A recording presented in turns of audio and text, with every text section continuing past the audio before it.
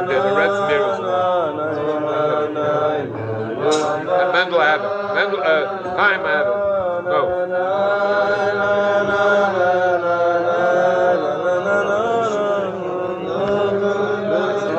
Chaim, look in the drawer. There's one with a red cover.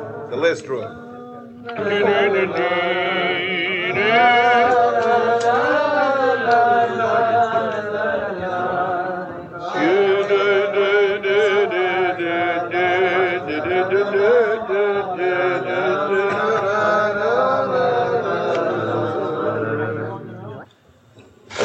A lot of us have to leave the yeshiva and go out into a world that. Who's leaving? What do you have to leave yeshiva? Joking. Go ahead. Yeah. We have obligations out to give cover to our parents, and we wind up in environments. You know, there are a lot of ideas that they're somewhat foreign to this family. Oh, my glad that you asked this question. My glad you asked this question. Osher, you're making such a mistake. We are not Catholics. This is not a cloister. You're not a monk. And Judaism is not a religion that runs away from the world. There are problems in the area that you mentioned. But first of all, you have to make clear, what does the yeshiva want? You know, if a person... Oh,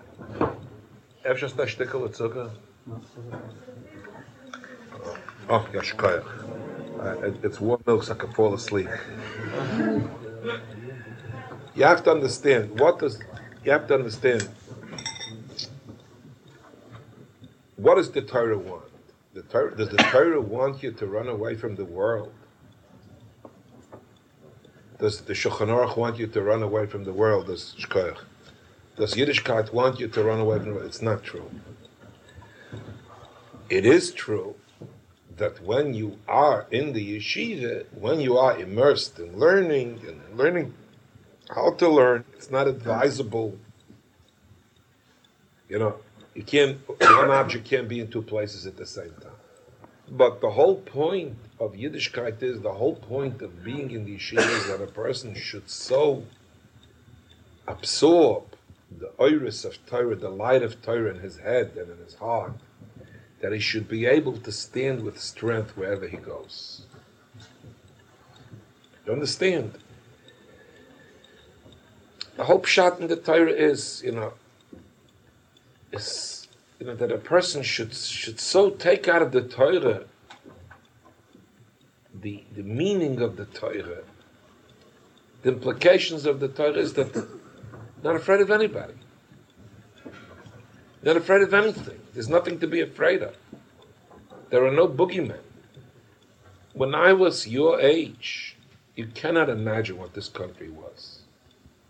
Somebody said if a boy wears a beard, there was no such thing as beards. Rabbis didn't wear beards. The old rabbis in Europe wore beards. The fellows who became rabbis in America, beard. They're afraid of, Today doctors wear beards and professors wear beards. I come into a big hospital, a very big hospital in New York City. I come into a hospital, one of the biggest hospitals in the world in that field. You see doctors walk around in yarmulkes. I saw a doctor with a beard. I saw doctors with his tzitzis sticking out.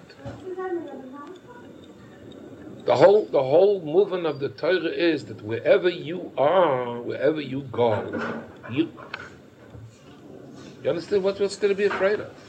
Of course, it's a test. It's a test. You're talking about going to school, to universities. So it's a test. It's a multi-leveled test. I once visited a college. I sat in on a class.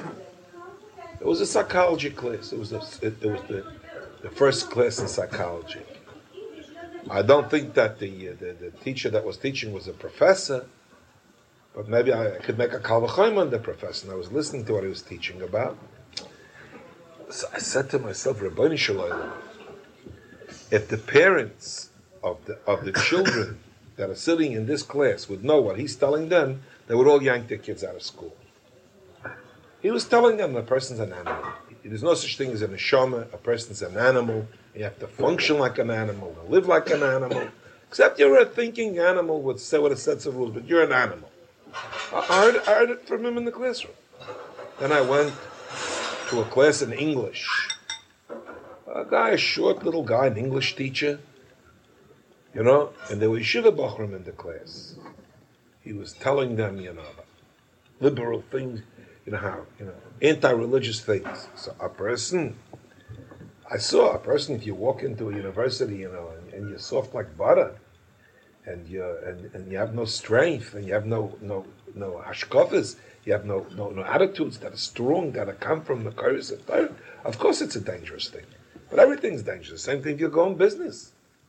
Wherever you go, there's a danger. I mean, life is dangerous. Life is an adventure. But it's not meant that the Torah is meant you should be a Jew wherever you go. The Torah is meant that you should be a Jew wherever you go. That you should be Mekayim the Shulchan Aruch wherever you go.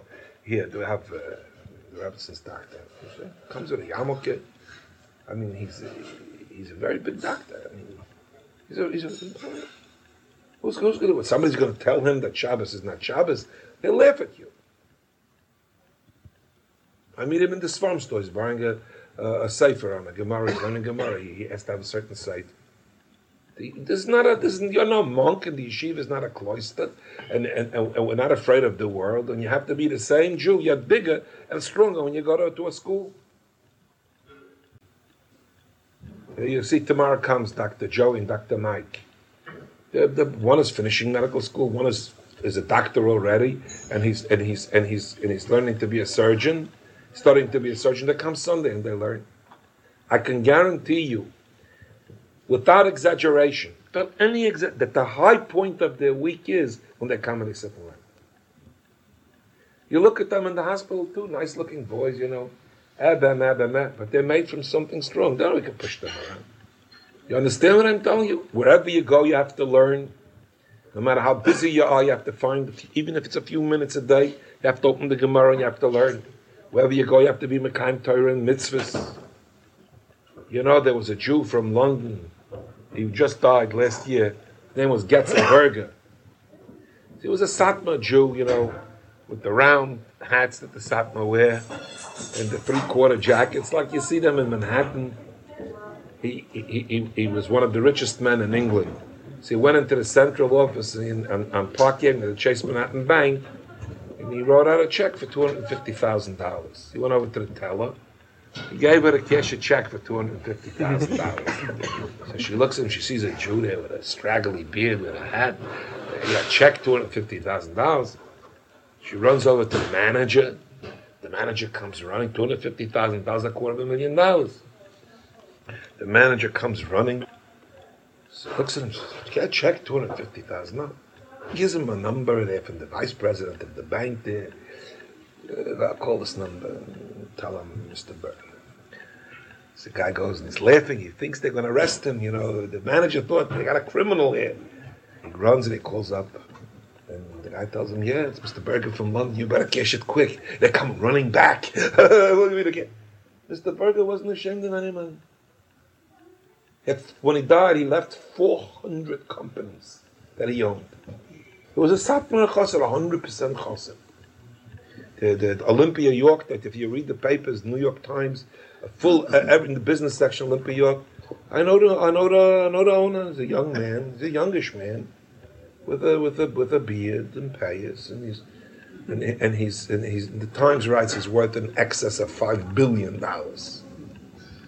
And the Times write that he and his brother are very Orthodox Jews, and they're very, soft-spoken. And wherever they go, they know that they're from a Yidden. You understand what I'm telling you? Any questions? My problem wasn't so much of being so strong as to be going anywhere. I think there's a problem that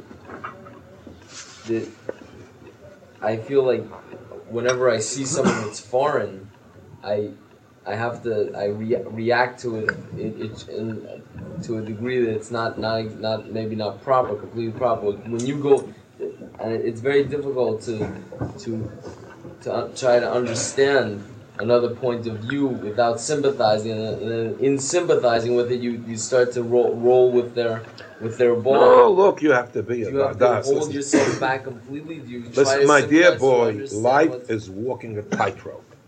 To be every place is to be no place. To be with everyone is to be no one.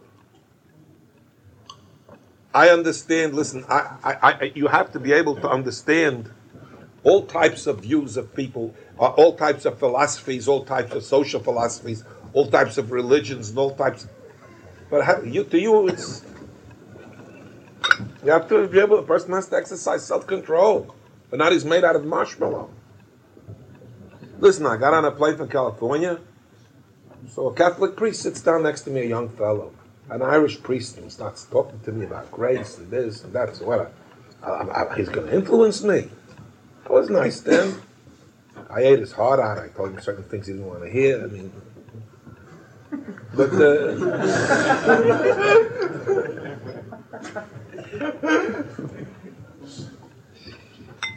I told him how the Jews are thriving, the religious Jews are thriving, and then and other things,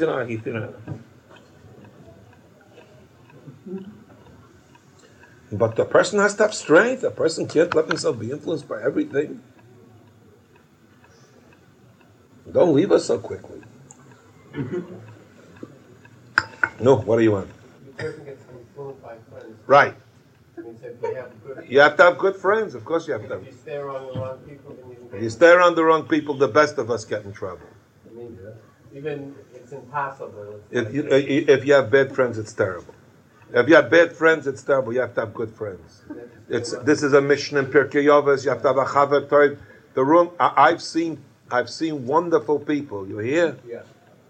I've seen men and women, and I'm telling you, real fine people, neshamadika people, that fell in with friends that are not so good, and they were ruined for the rest of their life. And I've seen people who themselves were not so atzی-tatzí, and they had good friends. They picked them up, and they change. Change. Mendel, what's with you, Mendel? Rabbi, I have a couple of questions to left over from the Talmud. All right, ask the one. Let's take one at a time. Rabbi said we could speak sometime about why when we want to make something key, we make a suda. That's a different table, that question. Nothing. I'll get next. About the shivish of the how things were more significant with the actions of somebody who lived long ago was more significant than today, like on the Avos. This is an important question. Look, this is an important question. This is a pivotal question. This is. What was the question? He said, for instance, we maintain that in the previous generations, and especially in the early generations, in the times of Avraham Avinu, so what did you say? Their actions were of very, very great significance. This is not an easy question to answer. I'll attempt to talk about it a little bit, but it's not an easy question because there are a number of aspects to this question. I don't know if I can get them all in tonight. It says in Koheles, Al toima ki yomim harishonim hayutayvim me'ela. You shouldn't say that the old times, the good old days were better than today. More or less, that's what the pasuk says. You shouldn't say, the good old days, things were better than today. People have a tendency to say that, and the pasuk says you shouldn't say that. I say this as a preface that that's what I'm not saying. I'm not saying that the good old days were better than today. Number one, you have to be a student of history. You have to be a serious student of history to understand that cultural climate changes. One of the greatest, I told you a number of times, one of the greatest revolutions in the history of mankind was the Industrial Revolution. The invention of the steam motor. Who invented it? Watts. Who invented the steam motor? No, not Fulton. Before Fulton, in Europe. Who? Ford. What? What was the fellow who invented the steam engine? This invention was one of the greatest revolutions. The revolution before that changed the world, they say, was the wheel, the invention of the wheel. If you ever read about the history of England, that almost overnight, when the machinery was invented, the whole rural life, the whole country changed overnight. The farms, most of the farms disappeared. It affected the whole family. It affected the life. You understand yourself, if you're brought up on a farm, or if you're brought up in a city, in a slum in a city, right away big factories opened up, and it affected a person. I'm giving you a martial illustration of something that everybody understands. If you study it in great detail, there are books and there are people who wrote about it in great detail, in great depth, how the whole personality of the human being changed just from the Industrial Revolution alone. You study about the medieval times, about the guilds. The whole Indian of a city was almost an invention. The culture that we live in affects us, for better or for worse. You find in Halacha,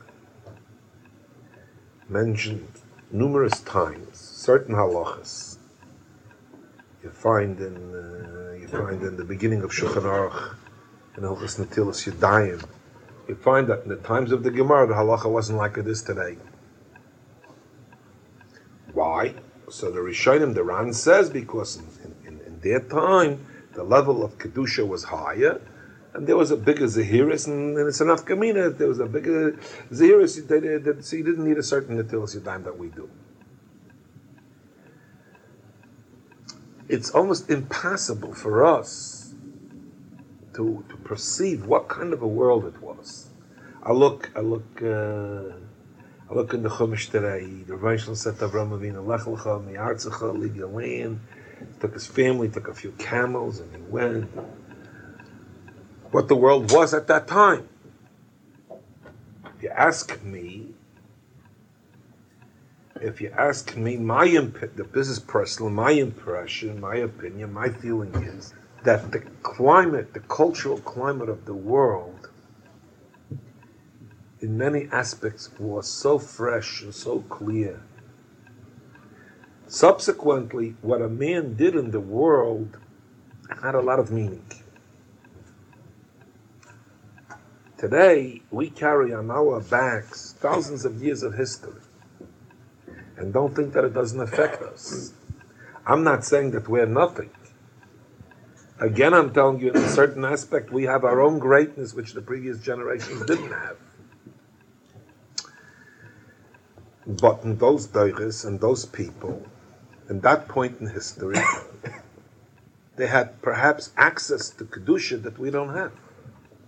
You see, and this thing that we call Kedusha, Kedusha, you'll go and ask somebody, what's Kedusha? So somebody will tell you it's a beard and payas. That's not Kedusha.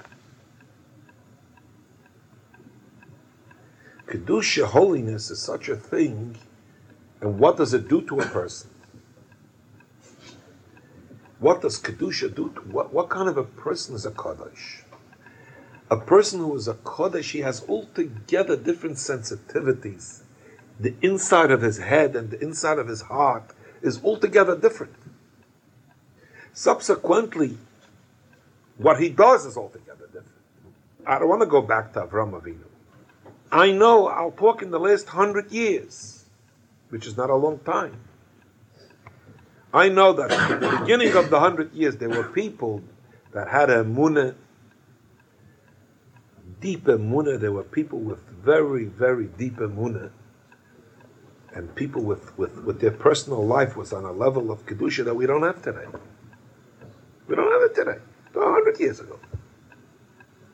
I told you, these Rockaways over here? Right over here. 50 years ago, 40 years ago. 35 years ago, 30 years ago, if anybody marched up on the boardwalk in a bathing suit, a policeman will come over and give you a $5 ticket. I grew up over here. I used to come when I was a little kid in 61st Street here for the summer.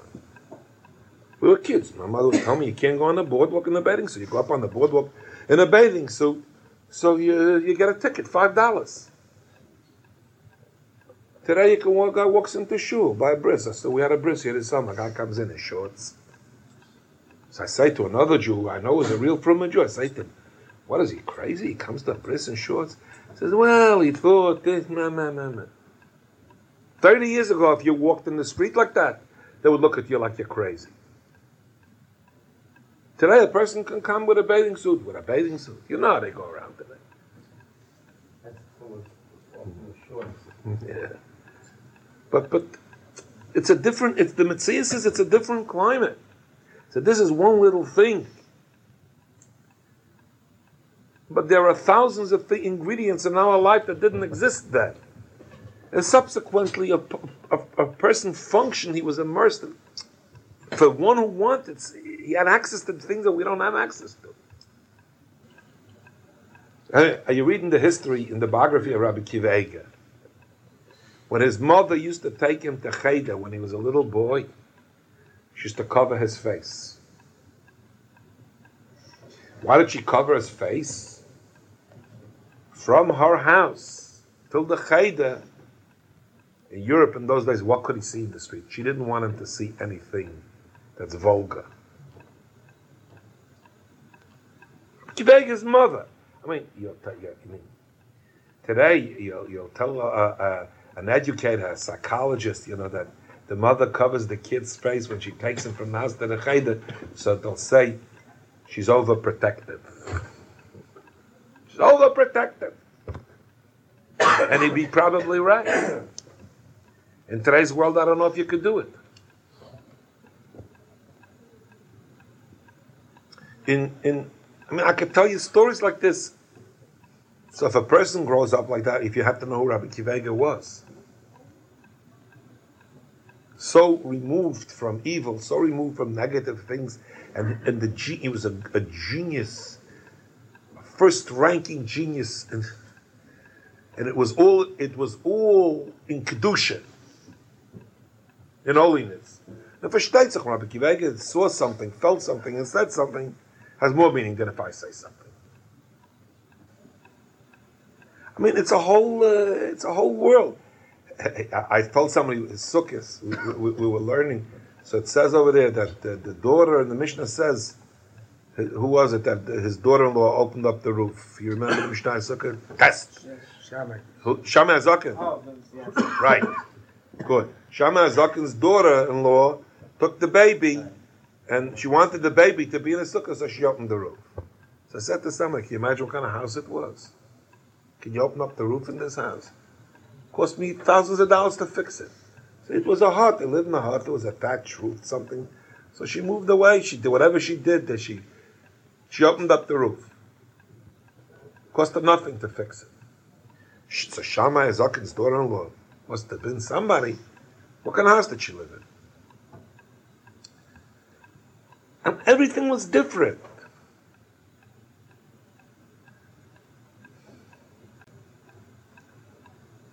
You understand? You can go to a school, and a teacher will teach you morality, and he'll go out of the classroom. He'll do the most immoral things in the world.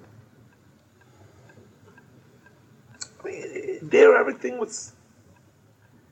You're talking about kedusha. You have to understand. It's a whole sugya. It's a whole thing to understand what it does to a person. I'll tell you a little story. It's an emes ma'aser. The Satmar Rav Zachron Levracha, in the beginning of his stay in America, he didn't have so many rich chassidim, so he had to take a taxi someplace. They drove him. They were going to a chassan, or they're coming from a chassan. So the taxi driver didn't realize who's in the cab. So he turned on the radio, and a lady was singing. So the Satmar Rav was immersed, and then so somebody said to the driver, "A lady singing." The Rav says, "What?" In the cab, on the radio, a lady was singing. He came home. He took off all his clothing, his yarmulke, everything that he was wearing. He never wore it again. He wasn't a Jew to throw out money. I mean, can we understand what he's talking about? That he heard, and the Koalisha on a record is mutter. He took off everything. He went and he never wore the clothing again. Nothing. Do I understand what he did? I don't understand. I don't understand like all of you don't understand. But he was a man that was in such a level of existence, Satmar Rebbe. The Ribnitzer Rebbe should be Gesund, Lav B'chaim L'chaim, was here in Far Rockaway a few years ago. So he went to the mikveh. So he got in the car to go back to the house. And he's a weak guy, the guy didn't eat. Was in the car to go back to the house. So they're riding on Beach 9th Street. So somebody in the car spoke Lashon Hara about somebody. And he heard it. Told the driver to turn the car around. He went back to the mikveh. He was telling him again. He went back. He heard Lashon Hara. The mikveh cancels out his mikveh. He had to go back and do it over again. And so I asked somebody about it. So they told me the same thing here. Carmel, from tell you over, Leo Carmel. He was in Florida with him. The same thing happened. He went back to the mikveh. He heard Lashon Hara. We could hear Lashon Hara all day. Don't affect us. We don't know that it affects us. Sometimes, here you see, you don't think it's an easy thing to go back to the mikveh. This guy's an old, frail, sick Jew. You got to get undressed. You got to go in the water. He's toivel 1,001 times, and he's got to again and again. I couldn't do it. But he was so affected by something that's by him negative. And you talk to them, they'll tell you that they, compared to their rabbis, are nothing. And it's not just empty humility.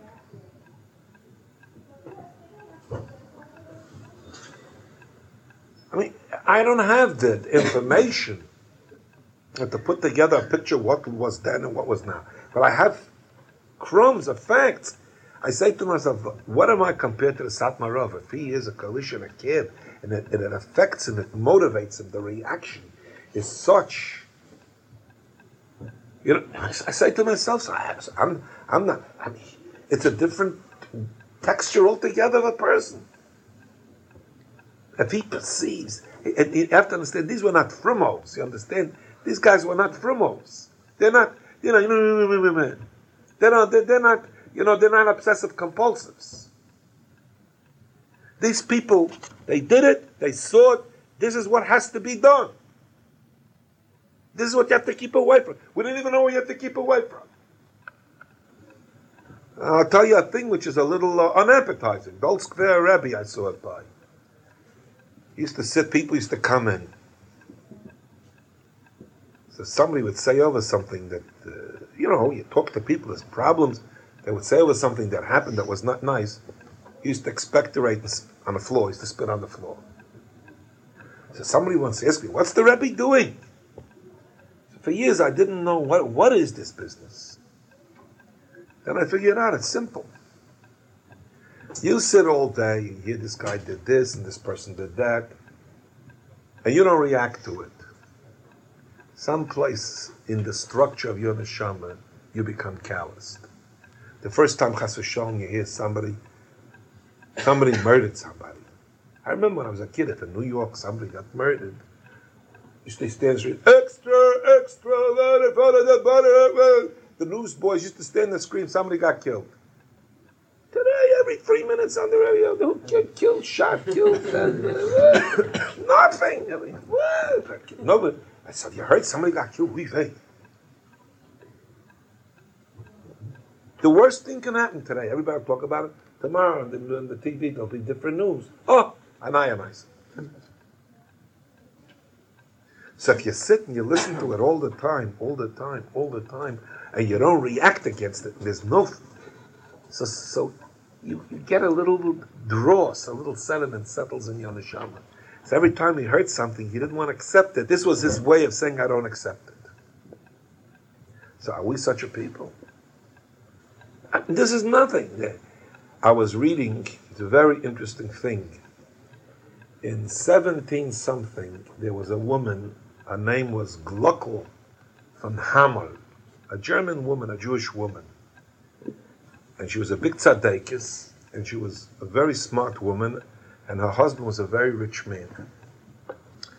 So an interesting thing, a woman, a smart woman, so she wrote a diary, a history of her life with her husband. La'aleinu, he died a young man, and what went on in her house, and she left it over, a legacy for her children. So she writes how her husband used to daven 3 times a day, by the minyan. How 3 times a day by Shemoneh Esrei, they used to stand and cry. Mamish used to cry by Shemoneh Esrei like a big tzaddik. He was a businessman. She writes all about it, and how all the Rabbanim knew that he's a Gavaldik, a Yerushalayim. We cry by Shemoneh Esrei. We can't wait to finish. If I stay an extra minute, Chaim Eilim is ready to shoot me. It's a whole different... You have to understand this, you have to learn this, you have to... A rabbi once says to me, a young whippersnapper says to me, he says, do you believe, he says, that I have no share in deciding the fate of the Jewish people and the halakha? I look at him, you know, in a sports jacket, you know, with an open shirt. You understand? You know, he's going to decide what Jews have to do. I look at him, are you crazy? When you see these people, you see the kedusha and they had insights into what's what.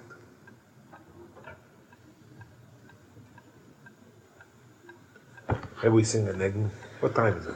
10 after 11. 10 after 11. I'm still going to pray into our mouse. I'm tired. Sure, niggun.